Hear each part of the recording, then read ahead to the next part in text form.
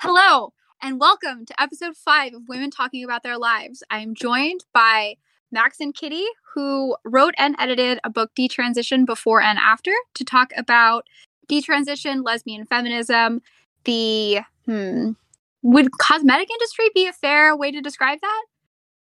We use the term in the book, the assimilation industries, which encompasses all of those things and more. Do you have anything to add to introduce yourselves? Yeah. I'm Max.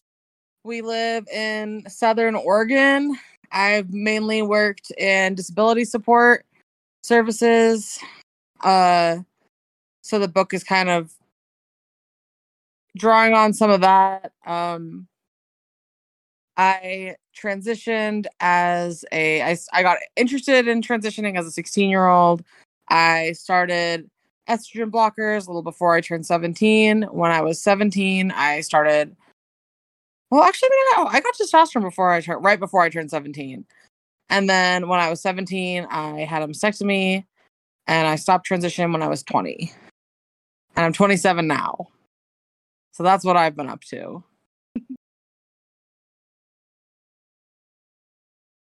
That's intense.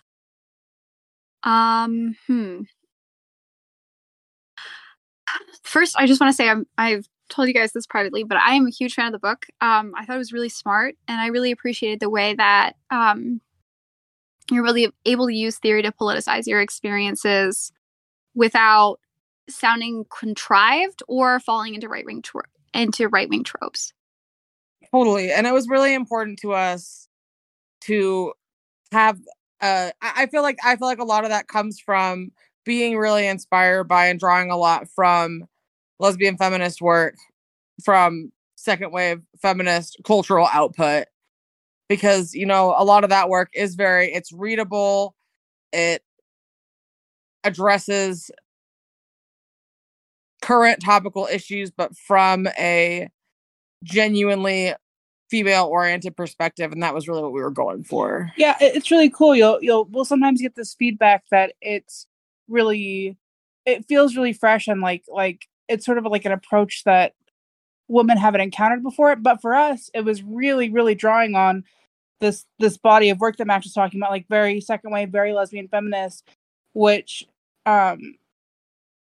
it's really approachable and really amazing and really still really resonates and has a lot of really awesome concepts and ethics that we were able to draw on. And what's really funny is that's what people like so much about Andrea Longshoe, female, is that he's doing second wave parody, sort of sexualized second wave guy parody.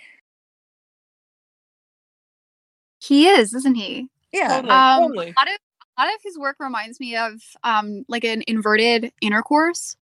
Yeah, it totally is. It is an absolute male reversal of second wave rhetoric. So when you do second wave style, but you actually do it like by women for women, wow, that really hits the spot. I think it's so cool. People read Andrea doing second wave affect, and we're like, wow, this style is so original. And he's literally just ripping off Valerie Solanas. Max, do you want to share a little bit what you feel with almost a decade of hindsight now were the biggest sort of influences that compelled you to think that transition was a viable alternative to existing as a lesbian, and what your conception of feminism or even just lesbian community was when you were a teenager? Totally. Yeah. I was, I knew I was a lesbian. I knew I was very into women, girls, I guess at the time. Very young, getting in trouble when you're like 5 because you're kissing too much and whatever, kissing wrong. But I wasn't using the word lesbian for myself until I was like 15, 16.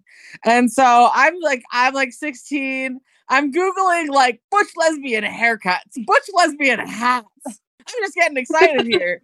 And I get on Autostraddle. and they got me all mixed up.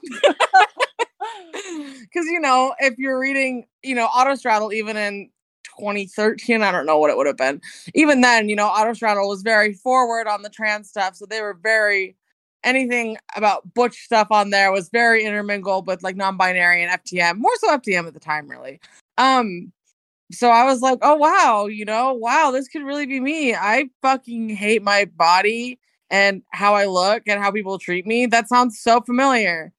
For me, definitely, it just was very overtly a response to misogyny. And, at the time, I had seen a close friend get assaulted recently. I mean, within a couple of years of that, my sister was getting some pretty rough treatment in college, and I'm in high school, and I'm like trying to text her nice things. There's just a lot of sexual misconduct affecting women and girls I was close to. And I, wasn't a fan of the way I was being treated either, even as like, a weird dyke. It's still like I have breasts, so people have noticed that. It didn't feel good. I didn't like it. I didn't feel a lot of potential for myself as a lesbian. I didn't really see a good future for myself that way. I couldn't picture how I would grow up that way and what would happen in my life. Whereas it's like, if I become a guy, then wow, I did it. I'm like a guy now. Guys do like guy stuff. I'll do guy stuff then. Well, and the total isolation as well. Just the total isolation. Yeah, no, I knew like one lesbian, and she was a fair amount older and not being very judicious about the age differences and the relationship she pursued. And we didn't really have a connection. And that was the only lesbian I'd like ever met. It just was, I don't know. I saw guys everywhere. There were guys all over doing all kinds of stuff. Guys can do whatever. I did not see a bunch of lesbians doing whatever. I wasn't seeing a future for myself that way. Yeah, I mean that we're the same age, and that entirely tracks with the first friend I had that transitioned. I was about 14, so like 2009, 2010, and yeah, it was for like exactly the same reasons. Sorry, I think there are more convoluted pathways, definitely, that some people have. I think some people it's there's things going on other than sexism exclusively, but that really, for me, it really was like just like a sexism thing. It really was that straightforward for me personally. That was my issue. Woman hating and lesbian hating. Yeah. Well, I mean, it sucks. And if you're a lesbian, like a lot of women can delude themselves into thinking that men will protect them from the worst aspects of sexism. But if you're a lesbian, that doesn't sound particularly appealing. No, nobody's coming. Definitely. So I think that, did you find radical feminism before you detransitioned or after? So for me, my detransition was kind of very tied up with the issue of like sexual violence by trans women inside queer communities, because at the time when, I was a little ways out from medical transition, it was starting to become increasingly obvious that it hadn't really fixed the things I expected it to fix. I was still a pretty goofed up person. Around that same time, before I was really ready to delve into my whole issue, I was increasingly coming up against like the amount of sexual violence trans women were doing inside the like trans communities that I was in, which was just like, it was off the wall. It was ridiculous. It was just, it was a Thanksgiving dinner, man. It was not good. You could use the term epidemic pretty easily. It was ridiculous. And I mean, that's true of it's not specific to trans stuff to a point, I mean, any insular community where males have an inordinate amount of power and female people don't really have the right to say no or to say something afterwards, that happens. So it's not like it's worse than like a lot of religious communities or toxic work environments, but that's not to say it was really bad. There's a lot of really, really bad scenes like that. And this was definitely one of them. So for me, that was that was where I started to be like, this doesn't make sense. I can't, there's just this constant dissonance of like, how can all the things I believe be true? How is it true that like, that rape is wrong and that trans women are the most victimized and least socially powerful people, but I'm literally seeing all the time my female friends getting traumatized by being victimized by trans women in ways that reflect a pretty typical male-female power differential. So for me, that was kind of where I started to get into feminism and look into feminist analysis of that kind of thing. And from there, it was like, oh, sexism's real. And part of the pathway to that was the first thing, our sort of first pathway into this was being gender critical. We were both trans men at the time. And so we were gender critical trans men, and we fell in with a small kind of insular online. It was a Tumblr kind of scene of gender critical trans people. And we were really excited about this, and there was a lot of really awesome analysis going on. And at the time, it felt really, really good to see trans women saying gender critical and sort of radical feminist inspired things, because it made you feel like you were allowed to think that. But then, unfortunately, we found out in this friend group, the dynamics, the sex-based oppression dynamics, the misogyny and everything was still there. Literally with the very specialist, most amazing, sensitive trans women around who are so considerate. It all played out the same way again. It was like, okay, come on. What are we doing here? Yeah. So then Max got in contact with some of the early detransitioned women bloggers. Yeah, some of the women who are the very first woman talking publicly and online about this in an organized way, or who I got in touch with, and that was around 2014. One of them sent us like a big like stack of like feminist books, and we were like, feminism. It was amazing. It was awesome. One of the books she gave us was Scum Manifesto, and it was like, we were like, wow, mind blown. It was incredible. Oh my god. I can't imagine like the Scum Manifesto being your first introduction to real feminism. We were ready. We were ready for it. Yeah, she pegged us. We were good to go. We have extremist hearts. Yes. We're ready to go. We just, we need the right thing to go hard on. We need a moral framework to examine and then accept. And it feels so much better to have views now where it's not the constant dissonance. Like the dissonance felt really bad to not be able to square what I believe with what I was seeing. And that's like not a problem now. Now I have like a value system and a set of beliefs about the world that when I see events happen, I'm not like, oh my God, how could that ever happen? Am I real? Yeah, because I mean, both of us felt really, really strongly about trans stuff while we were in it, like trans and queer stuff. Like I felt really seriously about radical queer theory and trans women or women. Like that was very real to me. Because that's how we thought we could help and do the right thing. You know? We would genuinely believe that you could break down gender and you could have this wonderful like queer like freedom and everything. You could all just be people. That's how you could all just be people. Yeah, how we could end oppression and be people together. So it really, really sucked when that wasn't the case. And now it's like I've actually experienced being in groups where everyone is just being people, and it's generally groups of all women. Yeah, I mean that's typically how you get there. I wanted to dig in a little bit more about the book and sort of the ideas that I think are more implicit and less explicit in text. How by the 1990s and early 2000s, a majority of the country supported gay marriage. Gay people, including lesbians, were becoming more visible in every aspect of life. Like we had like breakout lesbian pop stars. We had lesbians in movies. By the early 2000s, 2010s, like Ellen DeGeneres was one of the biggest figures on TV. How, in your opinion, did this happen? There was a lot of really good organizing. I mean, a really effective, solid organizing, for one. I think that's a big part of it. I also think that there was and this is how they achieved results as well. So I'm not totally knocking it, because I'm all for gay marriage. But I think an element of getting that to be passed was based on this, like, we're the same as you. There's just something a little funny with us. We're not a challenge to the system in any way. We want to be squeezed into it. Like, it was redefining the whole thing as gay people aren't going to undermine existing power dynamics, or we're not a threat to the traditional family, which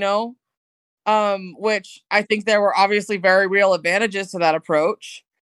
But at the same time, I personally would like lesbians to be a threat to the traditional family. So I wouldn't say I fully agree with it, even though I can see the wisdom behind it. But if you're asking how we got from lesbian popular culture and lesbian visibility, I guess is the term used a lot now, to transgender being sort of the main focus, that's a really interesting question.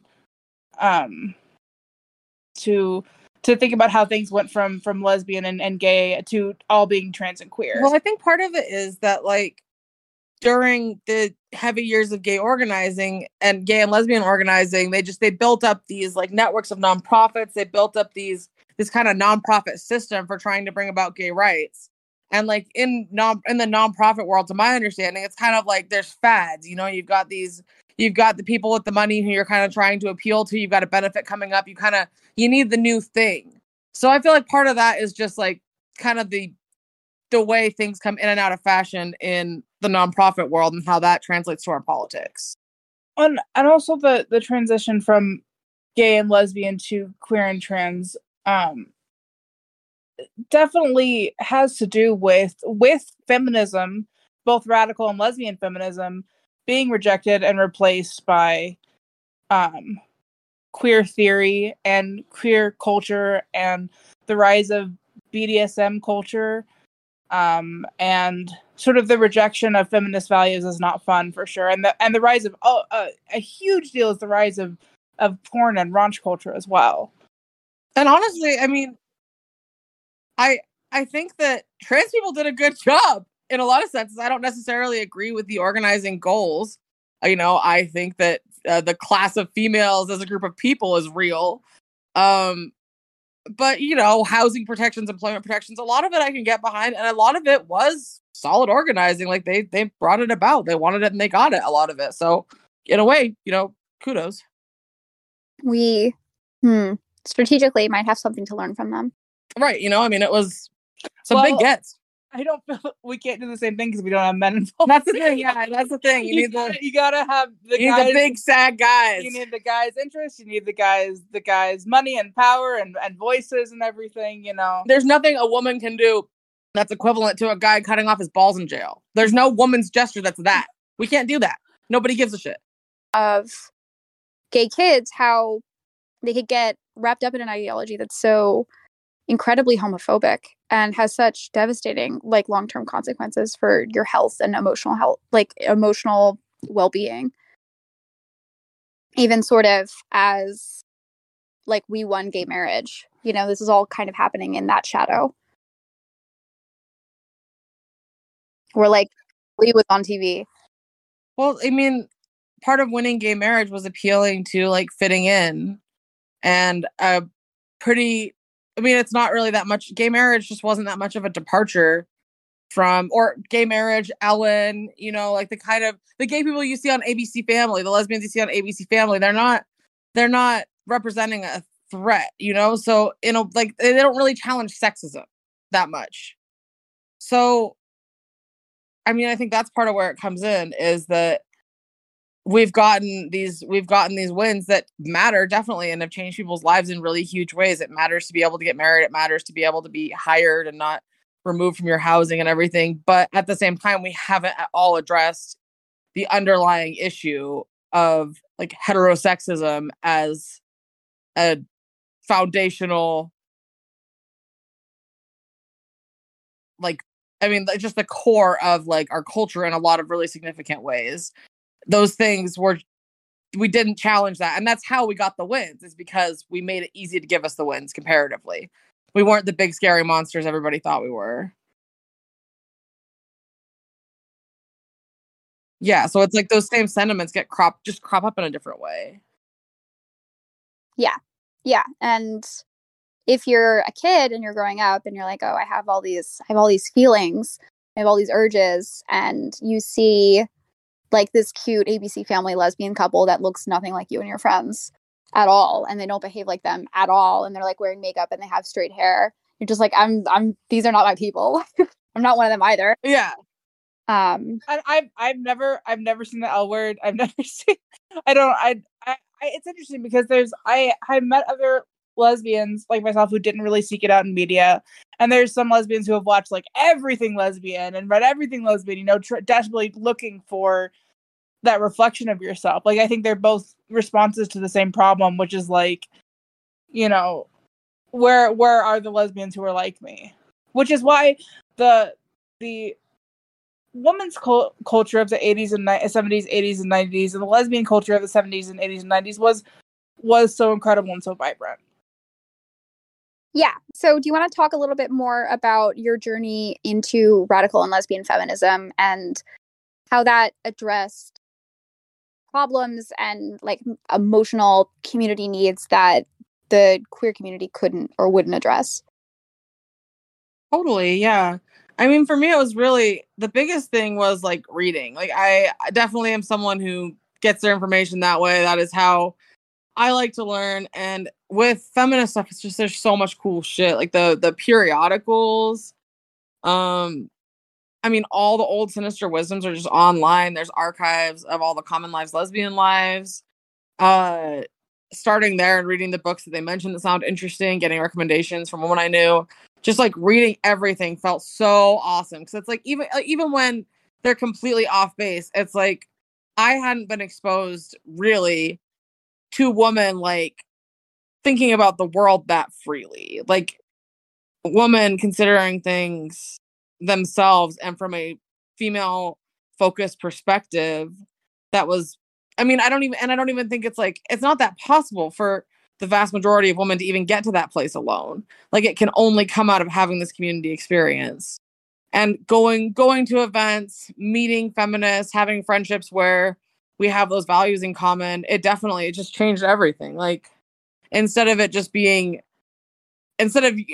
just being weird, like you're being too sensitive, having the kinds of pain that motivated my transition recognized as like really serious and mattering was huge. And I mean, that's a big part of what worked for me about being trans too, was that like when I was a teenage girl, nobody gave a shit about any of it.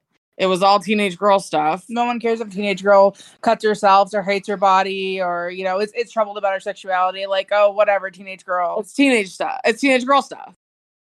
Like like when I went to therapists, they were like, obviously like it's teenage girl stuff, you know? And then being trans was like, oh, you're in this huge amount of pain that really matters. You could really hurt yourself. This is a really big deal. We really have to get on this. And it's like suddenly, whether people like it or don't, everyone recognizes something very dramatic is happening that matches the level of intensity that you're feeling. So for me, feminism was one step better than that because my pain mattered and the world also made sense. Whereas with trans stuff, my pain mattered, but there was a lot of very fiddly mental work to keep it all propped up. Very tiring.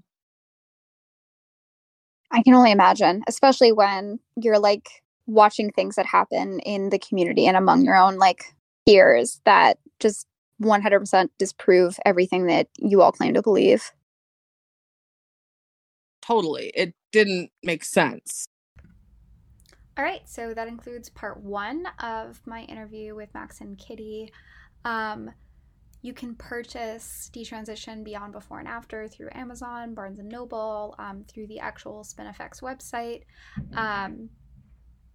And I believe you can also check for it at your local library or request it at your local library. We'll talk a little bit more about transitional medicine as well as about the long-term effects of psychology and psychiatry on gay communities in the US in the next episode. I figured this would just be a good place to stop. Quick reminder that you can find me on TikTok, Instagram, Twitter through Fight Softly, FIGHTSOFTLY. I also have a Tumblr account, which I think I use primarily under that name as well. If you're interested in coming on the pod, if you have anything to promote on the pod, if you make art, music, any kind of feminist content at all, or you're just a woman who is a feminist looking to sell services to other women, please contact me at charfightsoftly@gmail.com, spelled the same way that my social handles are, CHARF1GHTSOFTLY@gmail.com, and I'll link it in the show notes as well. But thank you so much, and I'll see you next Wednesday.